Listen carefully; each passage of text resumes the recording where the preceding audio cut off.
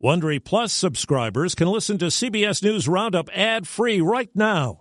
Join Wondery Plus in the Wondery app or on Apple Podcasts. This spring, if you'd rather spend time enjoying your lawn instead of trying to keep it alive, there's good news. True Green is the easiest and most affordable way to get a beautiful lawn. All you have to do is water and mow, and they'll do the rest. Weed control, fertilization, aeration, and even some things you might not even think of. They'll do all of it, while you can do literally anything else. With True Green, you can have your lawn looking as good as a putting green. That's not hyperbole. True Green is the official lawn care treatment provider of the PGA Tour. True Green offers a satisfaction guarantee, and they have a verified best price promise, which guarantees you the lowest price with no compromise on quality. You do you. Let True Green do your lawn care. Visit TrueGreen.com to get the best lawn at the best price with the best people guaranteed. Mandating vaccines at work. This is not about freedom. It's about protecting yourself and those around you. Challenging Texas abortion law. The act is clearly unconstitutional. Act of bravery on 9/11. Our only choice was going to be to ram the airliner. Good morning. I'm Deborah Rodriguez with the CBS World News Roundup. COVID infections and deaths are rising sharply in the U.S., and President Biden is upping the ante for the unvaccinated. Correspondent Nancy Cordes is at the White House this morning. We've been patient, but our patience is wearing thin, and your refusal has cost all of us. With millions of Americans still unvaccinated, President Biden is taking his toughest stance yet. Every company with more than 100 employees will have to require workers to either get vaccinated or get tested weekly. Some of the biggest companies are already requiring this. United Airlines, Disney, Tyson's Food, and even Fox News. Businesses that don't comply could face a $14,000 fine per violation. The same goes for any medical facility that gets reimbursed by Medicare and Medicaid. If you're seeking care at a health facility, you should be able to know that the people treating you are vaccinated. Since this summer, when the president declared independence from the virus,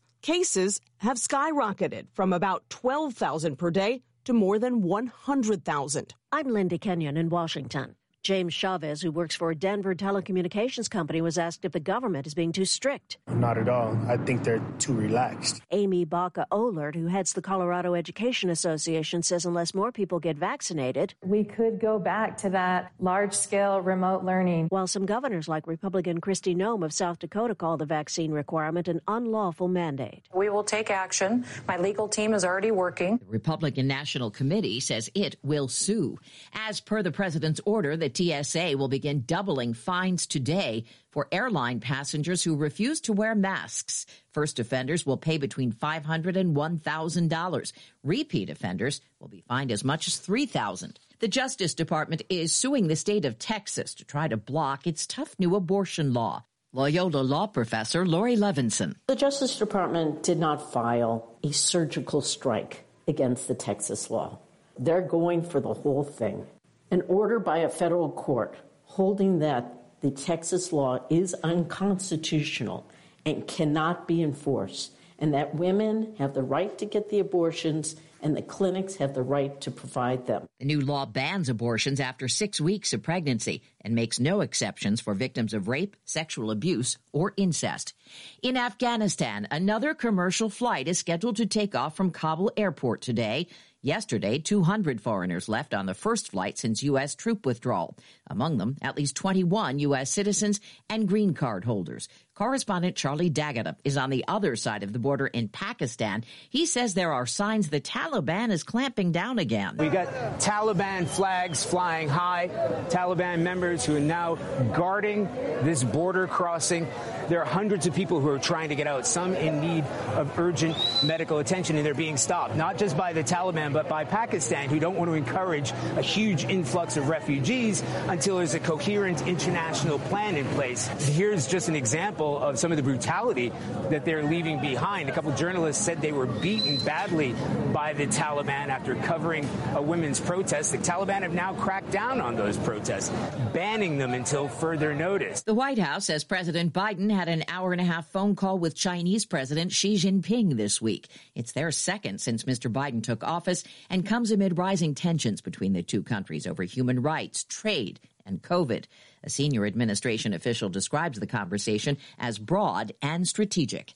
Tomorrow marks 20 years since the 9/11 attacks. CBS's Nora O'Donnell spoke to two fighter pilots who took off that day to protect the nation's capital, knowing it might be their very last mission. Lieutenant General Mark Sassville and Heather Penny flew F-16s for the Air National Guard. They watched two planes hit the World Trade Center. We knew immediately that we needed to protect and defend. You two were flying F-16s that weren't armed with missiles, so how were you going to take down Flight 93? We were going to have to hit the airplane and disable it somehow. A kamikaze mission. Our only choice was going to be to ram the airliner. It's not something you survive. No. As the military, we don't send our service members on suicide missions, but it was clear what needed to be done that morning. It was not an order through the chain of command. It was your call. We didn't have any other choice. What they didn't know was that the passengers and crew of Flight 93 fought back and drove the plane into a field in Shanksville. I'm Jim Crisul at the Flight 93 National Memorial in southwestern Pennsylvania. It is said that time heals, but does it? 20 years later, it gets you right here. It really does. Marianne Friend struggled with her emotions like many who come to the Flight 93 National Memorial. I just started crying as soon as we came in the place. It's so somber. It's beautiful, but it's so sad. A tribute to the 40 passengers and crew who took on their hijackers on United Flight 93 20 years ago. Air travel has changed a lot since 9/11. Correspondent Steve Futterman is in Los Angeles. There will always be a tragic connection between L.A. International Airport and 9/11. Unfortunately, 3 of the 4 planes were headed for LAX. Justin Urbachi is the CEO of LAX. 20 years ago, he was with United Airlines in Chicago. When I heard that one of our planes crashed into the World Trade Center. 9/11 changed air travel forever. This woman remembers going to the airport pre-9/11. No questions, no ID. Many, however, have no memory of what it used to be like. You know you're going to go through security. Yeah. Is it hard for you to imagine that at one time that none of that happened?